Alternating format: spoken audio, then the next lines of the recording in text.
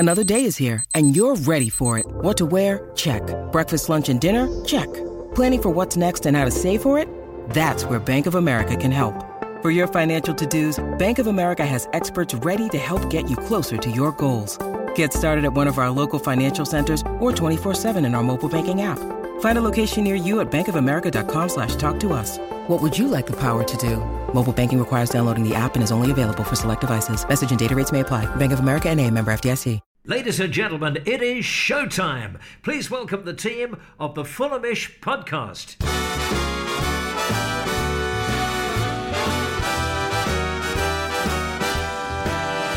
It's the Fulhamish podcast, your independent voice of Fulham SC. My name's Sammy James. Welcome to the show. Today we'll be looking back at our Derby Day defeat at Brentford. It was 3-2 in the end, a disappointing evening. Our first trip with fans to the GTEC Stadium, and not one we'll look back on fondly. We'll analyse everything that happened in the game and get through a stack full of your questions. Our Fulham feeling the fatigue of recent matches, what has happened to some of our standout performances. We'll get into all of that on today's podcast. And I am joined by, first of all, Jack Kelly. Hello. Good afternoon. Isabel Barker. Hello. Hi, how are you, Sammy? Good, thank you. And Drew Heatley. Hello. Hey. All right, let's do some three-word reviews from last night. First of all, Drew, what were the best/worst ones that came in? Yeah, there were quite a few. Quite a few good ones, actually. On both sides of the fence, there was a lot of betting puns in there, which was quite funny. So, Fulham fan base, the house wins. The house always wins. Sadly for us last night. That is brilliant. We got Matt Wall 88 betting against Europe. We're not quite there yet, but there was a dent, wasn't it? I think we can all agree. Fulham fan news, Fulham transfer perspective is needed. Something that I'm struggling with, but I think is very pertinent. Tom Greatrex, concentrate on cup, which I think we can all agree with. We can just focus on the cup now, can't we? Now the elusive fourth place is probably done and dusted. And a real fun one from Sol Bamba. He does come up with some good ones, doesn't he? Bees means fines, which made me laugh. That's exceptional. Well done, Sol. That took me a while. I really wanted to say it right without messing it up, so we win on that. Yeah, very good, Sol. All right, let's get into the analysis, the breakdown of last night's game. I'll start with you. You were kind of in a more neutral position in the press box, although probably surrounded by thousands of insufferable Bees fans, no doubt. What was your view of the game? It just felt like it was always going against us from the first whistle. We had a good end of the first half. We managed to get ourselves back into it, but second half was so limp from Fulham, and it's been so rare that we say that, really. I just think that it was probably a deserved defeat. Yeah, for sure. I think, Brentford, what they're so good at is starting, super quick, super confident. And we just didn't deal with that consistent pressure. We just looked really sleepy. Obviously, everyone will kind of look at the suspended João Palhinha as the reasons, maybe, but as a collective, I felt like we looked so sleepy. Big names like Willian and players like that just looked a bit off. And that was really worrying. We weren't able to make those kind of inch perfect crosses and things like that. And they just had this consistent pressure and we couldn't soak it up. And obviously they were rewarded within just 6 minutes. And obviously when we weren't without Palhinha the last time, it was that Newcastle game and we shipped 4 goals. So I guess it does have a part to play in it. But, as I was saying, I covered a lot of Brentford's games and they do that so well, that confidence and that pressure early on. And I just felt the game plan was really off and it just kind of set the tone for the whole game, really. I just had a really bad feeling about it. And I've been covering the kind of Brentford press conference before and they were so confident. They'd been on such an amazing run. It's annoying because it feels like we were playing each other and still, besides Palhinha, shouldn't have been a reason why we were, in my opinion, so bad. But it wasn't a great day. I mean, Jack, it just felt like Brentford have obviously had a couple of weeks off. They haven't been playing in the Cup. They didn't have the match the weekend before because they were supposed to be playing United, who were in the Carabao Cup final. So they had 2 weeks going into this game. And I remember thinking, well, you know, Fulham have still had a decent run into this game. We still had 6 days after that Leeds game. I didn't think fatigue would be an issue. And if anything, I thought it might suit Fulham for the fact we were kind of more match sharp. But actually, you could tell pretty quickly that Fulham were just looking a bit leggy out there for a lot of this match. Although I have to say that, I said in it is the question to Iz as well, there was a period in that first half, about half an hour, where Fulham were dominant against Brentford. But second half, the energy wasn't there. It felt like a lot of what's been great about Fulham this season just didn't come to the fore. No, I think Brentford set the tone early on with their early chances, but you can argue that in the last 4 games, including last night, we haven't performed at our very best at all. I think the Leeds game, apart from 2 worldies, we were quite lucky to get through. Brighton, obviously, we were dominated and still managed to get the winner. In the Wolves game, we had to come from behind. So the performances of late have not been up to scratch. And you do go through periods like this in a season where you know, it doesn't quite click. And Brentford came out sharp last night, and the goal was difficult. Obviously, it's a deflection, but you're right. There was a spell before half time where we had a lot of the ball. We weren't creating loads of chances with it. Brentford defended very, very well in parts, but there were signs of life there. I thought the final ball, particularly from Robinson and Willian, just lacked a little bit of pizzazz. And Mitrovic was quiet. And to be fair, if Mitrovic isn't firing all cylinders, the whole team itself is below par. And you can look at Palhinha, as is said.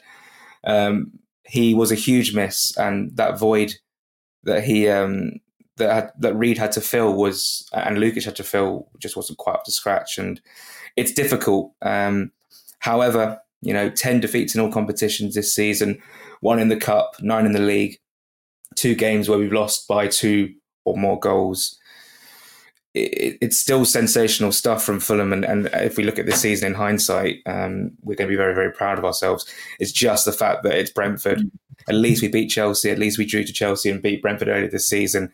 It's just one of those ones, and the grass will be greener on the other side, I'm sure, when we go to the next week's game against, well, actually maybe not because it's Arsenal, but hopefully there will be better days to come. There will be better days.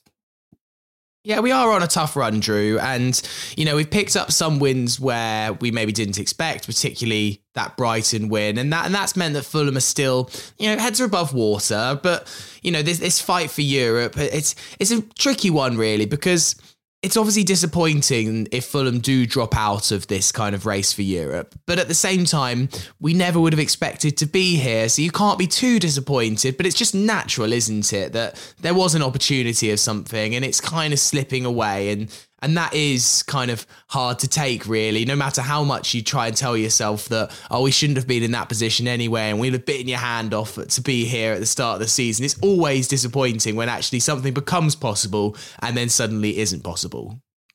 Yeah, I think we were talking about in the pub before the game yesterday. It's human nature to always want more. No matter what happens, you know, at the beginning we'd have said 17th goal difference, but then, you know, you get to December, you get to January, and here we are in the upper echelons of the Premier League. And of course, then we start looking forward. They've got 40 points, as you said, Sammy, pinned on the notice board in Motspur Park. And, you know, obviously we're sort of stuttering to that point. But, you know, as fans, we don't think about necessarily the 40 points. We dare to dream, and that's what it's all about. I think allow us to start to hope that we could possibly go to Latvia and Belarus and wherever else that we might have ended up, and we could still end up. Look, I mean, at the end of the day, I wouldn't bet against a top 10 finish. I'm sure Ivan Toney wouldn't either. I wouldn't bet against a top 10 finish this season still, and I'm not. You know, today it's like Jack said, right? It's just a shame it was Brentford. Like that, as you know, we were always going to run out of steam. I think the last sort of 5 games, as Jack already said, we rode our luck. I think it's fair to say in 1 or 2 of those games. So I remember, you know, a few years ago, we always used to say, "Oh, we get a thrashing is coming. We're gonna dish out a thrashing to somebody." And I think we've all sort of thought in the back of our minds that a loss is coming, and it's. Obviously, it was 3 goals conceded last night, which is more than we've done in the last few games put together. everyone's just a bit leggy. You saw it you saw United on the weekend against Liverpool. They were just absolutely knackered after playing a game every 3 days for the last however long it's been. And although we've not had that relentless pace of games, we've got a smaller squad than other clubs in the Premier League, and it's paper thin. The depth, the quality of the depth. We've got bodies, but it's the quality of the depth, and I think it was a mixture of those two things yesterday. Yeah, it is. And it was just such a shame that Fulham didn't survive that early pressure. I think it was kind of inevitable, wasn't it? Going to the G-Tech and, obviously it's their cup final. They were going to be up for it. They hadn't played for 2 weeks. They came out the blocks. I think we could have expected that. And just to fold after 6 minutes, concede that goal from Ethan Pinnock. I mean, there's nothing that Ream or Leno really could have done, but you've allowed someone to have a swing at it from outside, from just inside the box, and those things kind of happen. It was just a shame because you saw as that half went on, if we'd have just got through that first 10 minutes and not fallen as we did, then I think it could have been a very different game the longer it stayed at 0-0. It was just so disappointing to fall behind like that. Yeah, and like you say, it wasn't alien to us. Marco Silva knew what they were going to come out with, and we'd seen them do it against the likes of Liverpool at home and get amazing results. But like you said, if we'd have weathered that storm, the result could have been so different early on, because I think I read from our very own Peter Rutz's article this morning that Brentford had 6 shots inside the opening 8 minutes and then 5 in the next 75. So it is a real shame. But it could have been uglier in those first 5 minutes. If Brian and Mbeumo had hit the target, or we hadn't had the heroic save of Leno, it could have been a lot worse. So. And it's not good in a derby game. It's going to have that aggressive, fast-paced nature, and we didn't deal with it. I felt like we didn't look as kind of like up for the derby feel as we did in the first game. I felt like Brentford's players looked more cheeky and aggressive, and they were kind of up for the antics of a derby, whereas we weren't really feeling it as much. And I don't know if that had a part to play in it as well. Yeah. Jack, Brentford went close to making it 2 with 2 free kicks that were extraordinarily close. I didn't realise how close the Mbeumo. I noticed that Tony hit the kind of angle on his free kick. I didn't realise quite how close Brian Mbeumo's was. That was a brilliant free kick. But actually, it was Fulham's free kick that got us back into the match. And I've had a feeling about Andreas Pereira.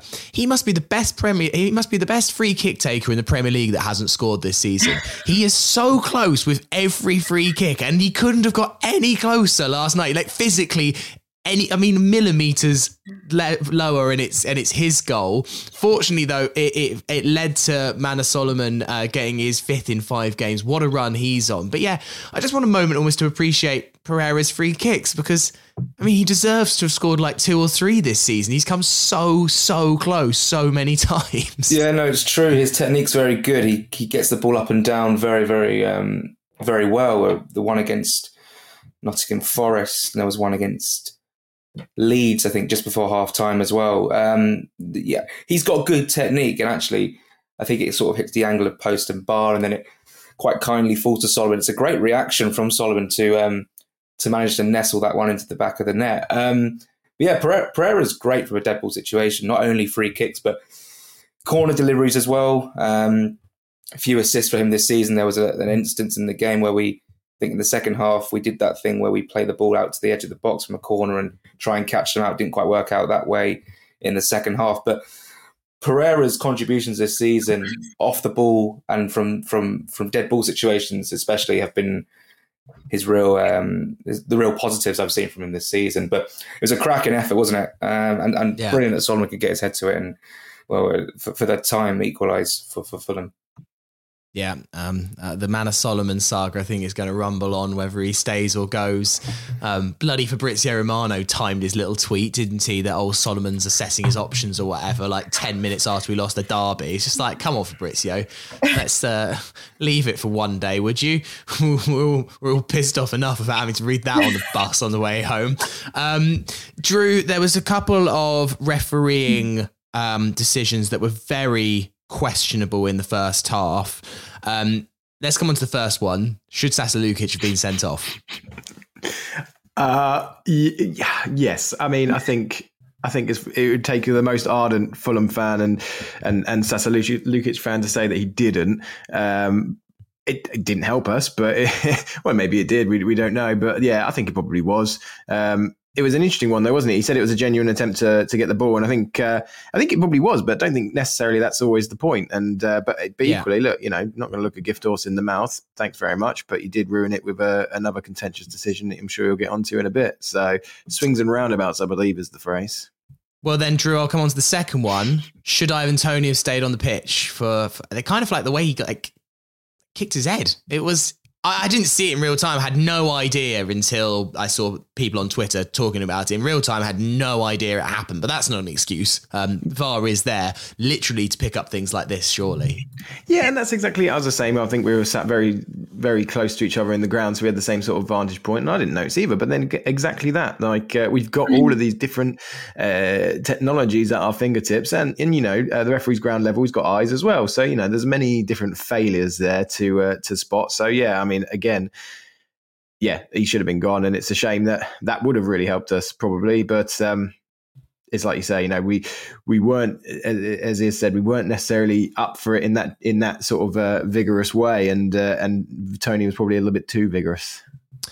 What was the view from the press box on those two decisions in the first half? Yeah, so I was actually we got like a little call in from Mark Halsey, who's ex-referee, and he was saying that Toney was right to stay on the pitch. He is a QPR fan, to be fair, so maybe don't listen to what Mark Halsey says. But he said, and I never forgive him for what he did when we lost to Arsenal 3-0. So actually, don't listen to what I'm about to say. But yeah, he said Toney obviously caught Lukic with his boot, but that he said because the midfielder he'd slid in on the ground and it was accidental contact, then the referee made the right decision.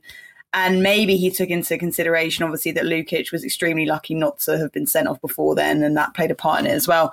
But yeah, he seemed to agree with Anthony Taylor for all of the decisions. But Has there ever been like a defence in court on an assault? He accidentally made contact with my boot outside the club, Your Honour. Like, come on. Also, you have never seen a referee criticise the decision of a fellow referee ever. It's the most pointless. I mean, Peter Walton. Let's cross over to Peter Walton so he can agree with what the referee just did on the field in some roundabout way. It's never Peter Walton going in on a referee, is it? Oh, my God. Jack, then the penalty. I mean, again, one of those I had no idea.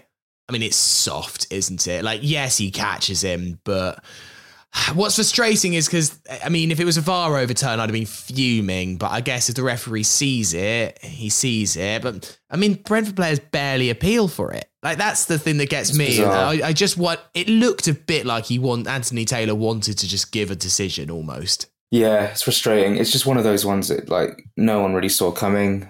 There was no real threat to the attack at that particular moment. And then the referee just points to the spot. I'd argue that Toney made more contact with Lukic than the foul that was in the box that the penalty was awarded for. Make no mistake about it, Toney will get his comeuppance in some way.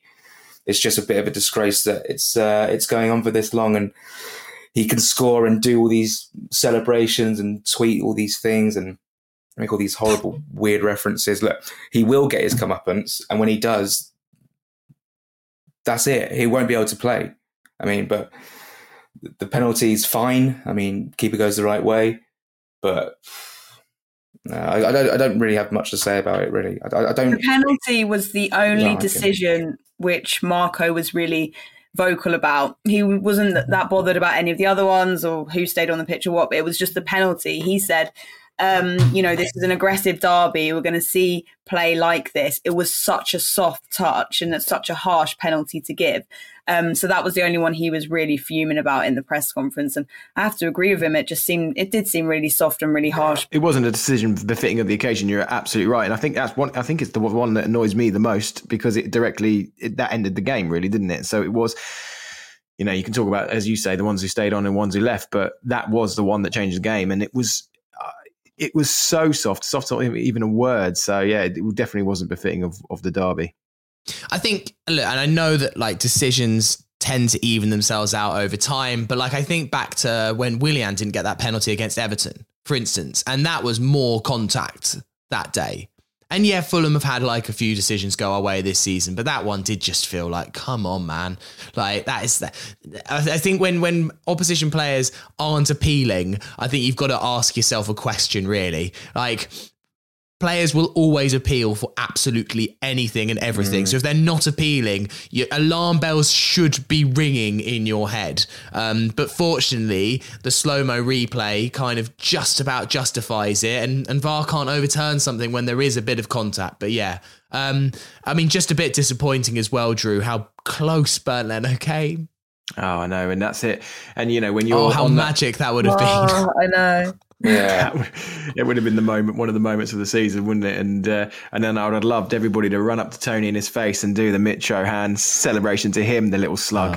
Like, the thing is, like, he gets all the benefit of the doubt from the broadcasters, but fans might give him a bit more sympathy if he wasn't such a little wanker, little wind-up merchant. So, you know, that would have been absolutely excellent. But when you're on a run like that, with penalty, I think it's like 22 and 22. I read this morning. I mean, you're going to get the rub of the green. Add me to the Brian's gun compilation. You're going to get the rub of the green, and he did. So it's just a shame. Yeah. I don't understand. I don't understand why Sky Sports specifically are so up his arse. I mean, no, the narrative is really terrible. It's like strange. Tony's the victim here. It's strange because he's got this investigation pending over him, yet they're just feeding the narrative that he's this great striker. Well, where were you at the World Cup? I don't get it. Like, I don't understand why he's getting so much praise when he literally has this cloud over him, which is going to come to fruition at some point, and then they can't say anything. Yeah, well, it's like, you know, are you not able to be blamed for something? Because, you know, if you commit a crime, you know, if you're good at what you do, does that absolve you of any blame? It's a really weird thing to ask. It is just odd. I mean, it is just odd that he is playing. Like, there can be no bones about that. The fact that he has admitted these breaches. And, you know, the rules are there for a reason. And I do get the argument of, like, look, betting in football is, you know, a massive issue, and he has spent his life holding up trophies with gambling sponsors on that. I do get the sympathy on that a little bit, but ultimately he's admitted an offence here, and yet he's still being allowed to play. Like, how long is this going to take? In any other walk of life, in any other profession, if you admit to wrongdoing, you will be suspended pending an investigation. Right? Yeah. So why is he still on a pitch? Why is he still playing? He won't ever get picked for England ever again because Southgate won't stand for that. So it's ridiculous. Fuck Ivan Toney. But, like, regardless, I think we shouldn't have. I don't know. It's annoying that he scored a penalty against us. Like, Ivan Toney can do that anyway, regardless of a betting thing. So it's kind of like, I still feel like we just kind of slightly have ourselves to blame a bit. Yeah, we can look into all of the incidents, whatever you like. But actually, I think fatigue last night just showed, and that was why we lost, and that was why we didn't have the impetus that you needed, and that's, you know, that was the root of all of the problems. Yeah, 100%. Like, it isn't that's the reason we lost last night, but it is just annoying. It is just frustrating. Yeah. I do get the point there. The third goal was particularly just rubbish. Marco made some changes that were just a little bit bizarre, really. You know, players like Cedric on for Tete, didn't really see why Tete needed to go off. Manor Solomon coming off, I didn't feel like was massively needed either. I could understand the Lukic one. He was on the thinnest of thinnest ice for the rest of that game, and also hasn't really got up to full 90-minute match fitness in the short time that he's been at the club. But it just didn't really work from Marco last night, did he? He tried to do a last throw of the dice, and if anything, it just made us weaker. Yeah, for sure. Obviously, like the squad, the starting 11 was already, I felt like, wasn't settled. Wasn't like a settled starting 11 anyway. And I felt like Fulham have been really settled before, and then the changes that came on made us like even more unsettled in the game. Just looked really odd. You know, players that haven't gelled together, haven't been playing together, hadn't given us those consistent results. So they were really bizarre changes. And if it was to inject a bit of energy, if anything, but we looked even more sleepy. You know, Kevin Shard, Brentford's new forward, outrunning Anthony Robinson, who's one of our quickest players, just kind of summed it up really to set up that third goal. So that was really disappointing. That was just a kind of Anthony Robinson being mugged off by Kevin Shade. Anthony Robinson's supposed to be one of our fastest players, but yeah, it was just really disappointing. It kind of all just fell to pieces, and yeah, it's just summed it up really that evening. Why don't we put one of our keepers on? Yeah, we had two on the bench. We could have, yeah, just for a laugh. Well. That is a point, though. Obviously, we had Luke back on the bench, and then this young goalkeeper as well. I don't know if you guys have any intel on. I don't know what the state of the squad was, the injury list and things like that, but why we had those two on for the Brentford game was a bit baffling. I thought it was maybe a bit too much for Luke that game to be on the bench. Yeah, I just don't think there's enough players. I think there ultimately just isn't enough in the squad, and with the injuries that we've got to the likes of to Kearney, it's and then Polina suspended. I just think that our squad is that thin that 2 or 3 injuries means that we're having to draw up third choice keepers in order to fill the places. I can understand the Solomon substitution because Marco's been adamant that he's not ready to play 90 minutes at the moment. That will take time to build up. But you're right, Bobby De Cordova-Reid can slot into midfield anyway, so he was probably the only midfield option to bring on in terms of to play a slightly deeper in replacement of Harrison Reed or Sasha Lukic. I mean, we could have brought on Dan James for a bit of pace up top, but he hasn't really got a look in recently. Harry Wilson came on and didn't do much. I can understand bringing off Tete. He's played a lot of football recently, and maybe Suarez just gets a bit of minutes at his legs. But yeah, we were quite to the bare bones last night, and this Polina suspension, it has hit us hard, really, I think. Yeah, it really has. Obviously, Fulham did score a consolation to level up the scores on aggregate for the season against Brentford, which was nice. Well done, Carlos. A 99th minute consolation. I don't think there were many Fulham fans in the away end to see it. I think a lot, including myself, had made a dash during stoppage time to try and forlornly catch a train from Kew Bridge before the hordes of Brentford fans got onto it. Had fun going home. Nice of them to tell us that Gunnersbury Station isn't open for an hour after. That was really fun when I got there to find the barriers closed, and it was a long way home, and not a very fun experience having to get home after watching that. But that's always the way with derby days. They're amazing when you win them, and they're horrific when you lose them. And fortunately, we've generally had the upper hand in derbies this year, but that one was a particularly tough one last night. We're going to take a break here. Afterwards, we'll get into some of your questions. When you need mealtime inspiration, it's worth shopping Kroger, where you'll find over 30,000 mouth-watering choices that excite your inner foodie. And no matter what tasty choice you make, you'll enjoy our everyday low prices, plus extra ways to save, like digital coupons worth over $600 each week. You can also save up to $1 off per gallon at the pump with fuel points. More savings and more inspiring flavors make shopping Kroger worth it every time. Kroger, fresh for everyone. Fuel restrictions apply. Part 2 of the Fulhamish podcast. It's Sammy here with Jack Kelly, Isabel Barker and Drew Heatley. Let's get into some of your questions. Feels like a very different vibe on the questions from recent weeks where it's all been so celebratory. Definitely people with some some problems. There are some problems, and we'll try and get into them now. This has been a big talking point, I feel like, since last night's game. We briefly mentioned his ability from set pieces, but Andreas Pereira, Elliot asks this one. He says, do you think Pereira needs a rest? He's lost his directness/aggressiveness in the final third, and you can see we're lacking ideas except for going wide and lumping it in the box. Drew, Pereira has been magnificent this season. There has been, though, a bit of a drop-off. I wonder on the Pereira one, it feels a bit like there's a lack of competition for that spot, and I just wonder if that's a big part of it. Obviously, fatigue comes into it too. But yeah, I mean, I think there is not really a direct replacement for him in this side, especially with TC out as well, who can play that role, or maybe Bobby De Cordova-Reid can kind of play that role, but there's no one specifically that can do what Andreas Pereira does, and I just wonder if that's kind of catching up on us. Yeah, I mean, first and foremost, as we've said before, it's definitely fatigue. But I think, yeah, you're right. Does he, in the back of his mind, does he think, well, there's not really anybody to replace me? I don't know if I necessarily agree with that, because this is his sort of restorative season, isn't it? Coming into Fulham, doing really well. There's always been a bit of end product that was been a bit of a question mark, but there's no doubting his industry and his efforts. So for him to come back to Premier League and have that season where it's almost his delayed breakout, it would be, I don't know if it would be necessarily in his nature to sort of let that drop off so soon.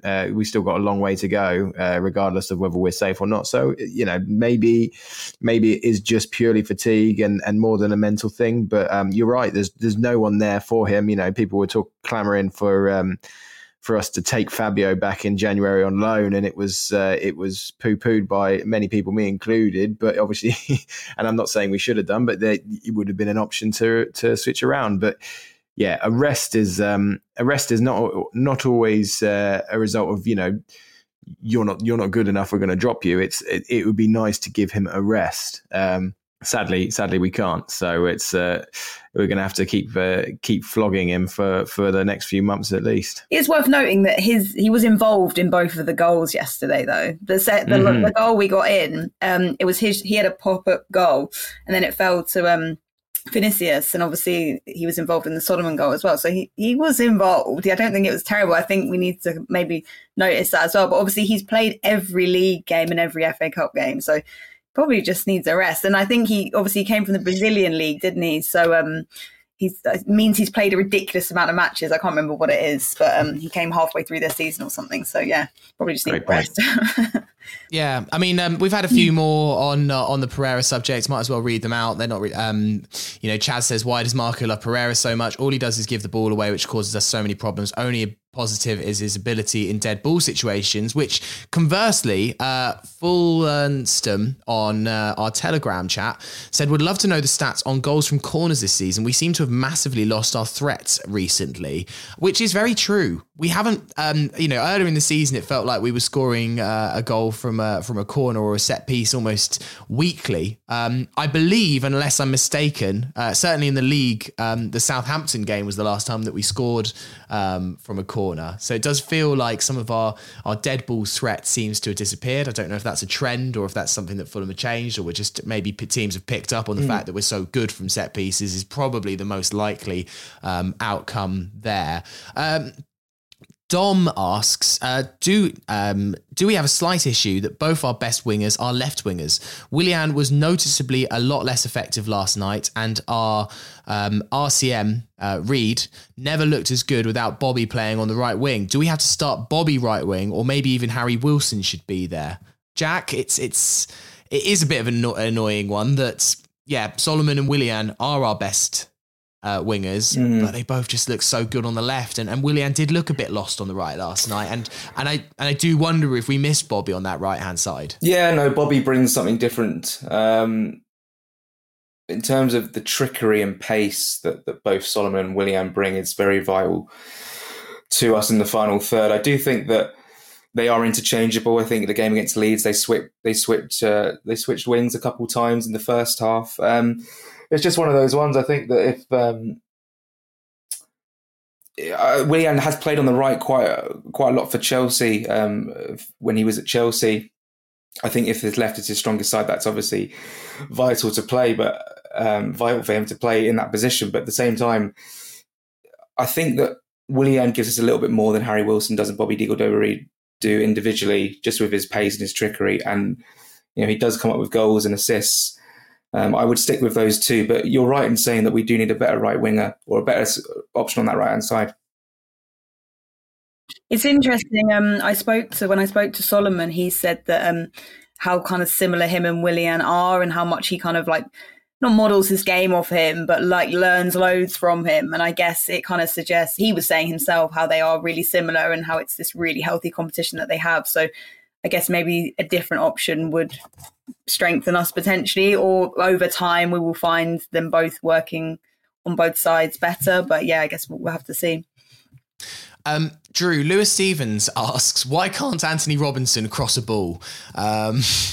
Which is obviously a bit harsh, but I do get his point. I mean, Anthony Robinson has 1 assist this season, and it was the goal that Solomon scored against Wolves, which is an assist in name. Wouldn't exactly say it was one of those where Anthony Robinson could claim it was his goal. It was definitely a piece of brilliance. It just happened to be that Anthony Robinson passed him the ball beforehand, admittedly with a very good decoy run as well that opens up the space for Solomon. But yeah, I just have this feeling, like when Anthony Robinson gets forward, and he gets forward brilliantly, and look, he's a good defender, but I just have this feeling that when Anthony Robinson's in a crossing position, he tries to put a ball in the box, I just know it's not going to, and especially even when he gets the byline and stuff, just have this feeling deep down, I'm like, this isn't going to lead to anything. It's just going to be blocked, or it's going to be too far, or it's going to be difficult, like for one of the players. He does just seem to have a bit of a lack of ability of creating chances. Yeah, and I think at some point you need to ask, is it negligence in the position? Because and that sounds like I'm being a bit of a knob, but the modern fullback is as much about getting forward and putting balls into the box as they are about defending. And it's not the late 90s where just being a tough tackling son of a gun on the flank is good enough. It's not anymore. And Anthony Robinson's always trod a fine line between being one of the best fullbacks in the world and one of the worst in the Championship. It's one of those funny things. He's always either showered with praise or pillory, absolutely hammered. So, and he's always trod that line. But I think, yes, bottom line is, I think questions should be asked because, as I said, the modern fullback is important for them to get balls in the box, and it's always been. Pre-Silva, for the last few years, it's been one of our biggest things that we do, especially since Mitro has come. So, yeah, it's not good enough, really, and that's the black and the white of it. Jack, this is a pretty intense question from Dan. I'm almost scared to ask it. With Mitro being very hot or cold, is now the right time to cash in on him? I love him, but is it time for something different? And let me reiterate, I love the man. I'm just playing devil's advocate. No, I mean, you can't almost contemplate it, surely. He is just on a bad run of form, and it probably is a bit overreactionary. Is it? Why do fans automatically think that just because a striker goes 5 or 6 games without a goal, that means they should be sold or should be dropped? I don't get it. It's ridiculous. Think about Mitrovic's contributions in this whole entire time at Fulham. We are getting goals from all over the park. Solomon scoring 5 and 5. Vinicius cashing in on a goal last night. Willian scoring.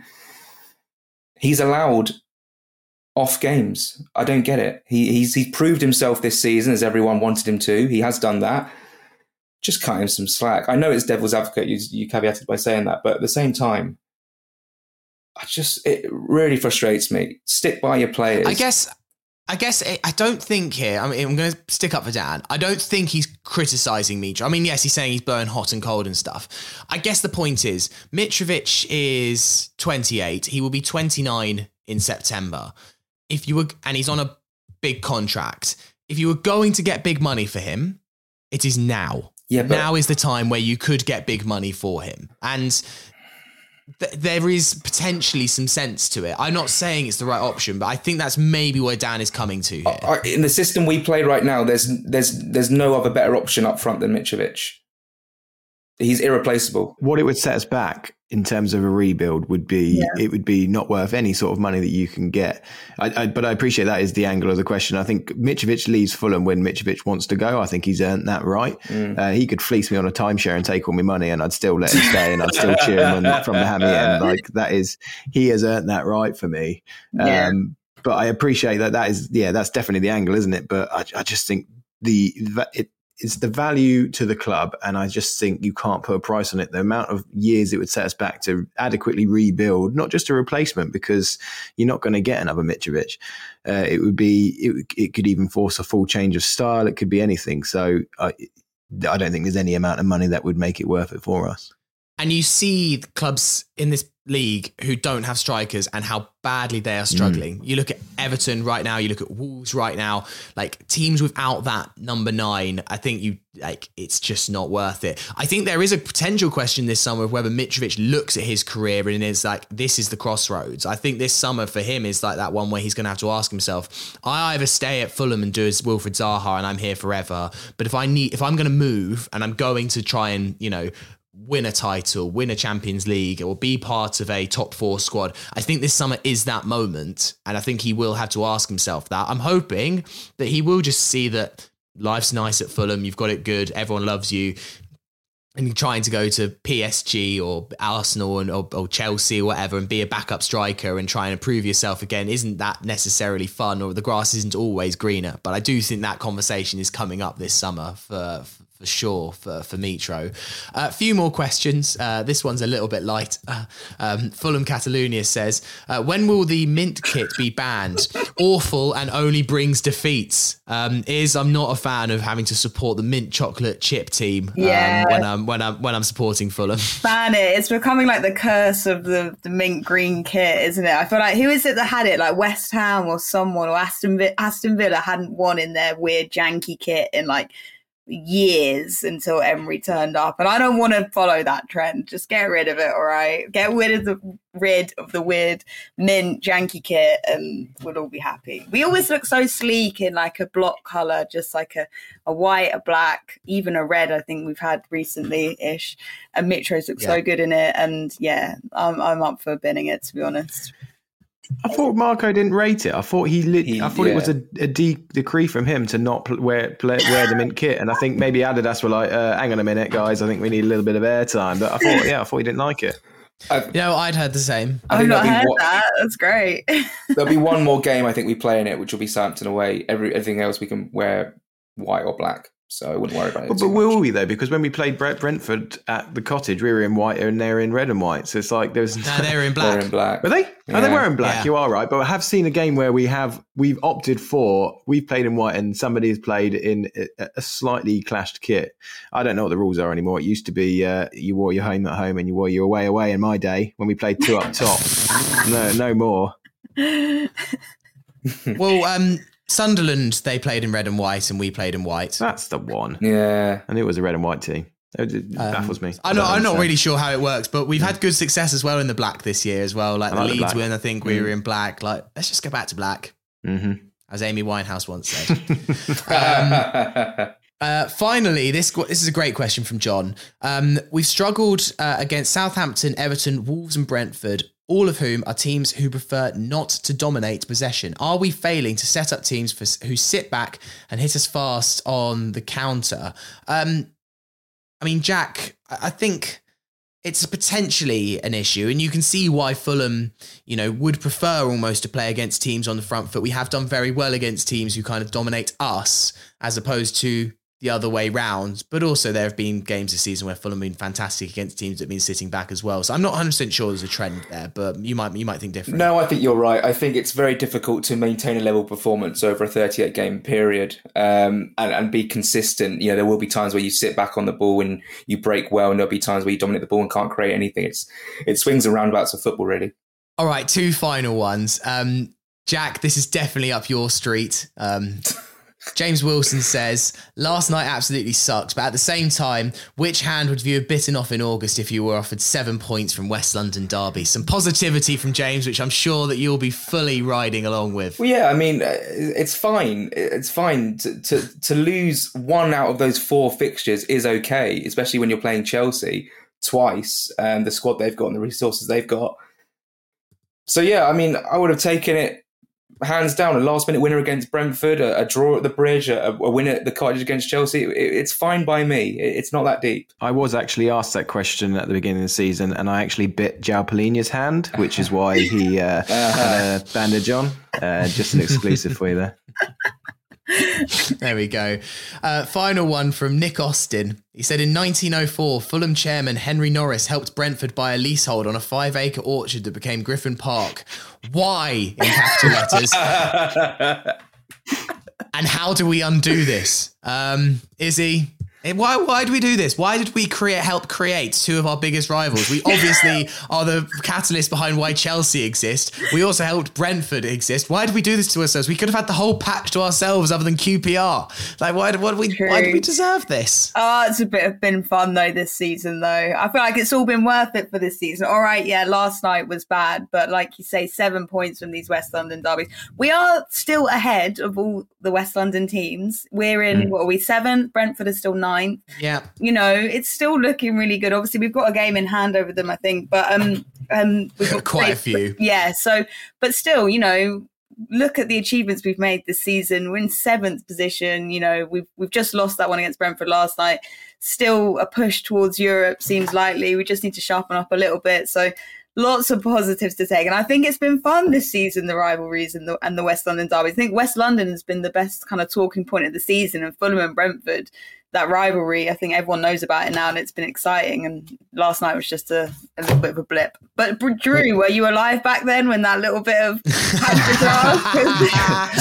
I was a witness when they signed the contract. But it's important to remember as well that you're only as good as your rivals. You know, I heard once that without Darth Vader, Luke Skywalker was just a whiny little bitch. You need your enemies. You need your enemies to justify your own existence. So we saw that early on. And we took action. So fair play to us.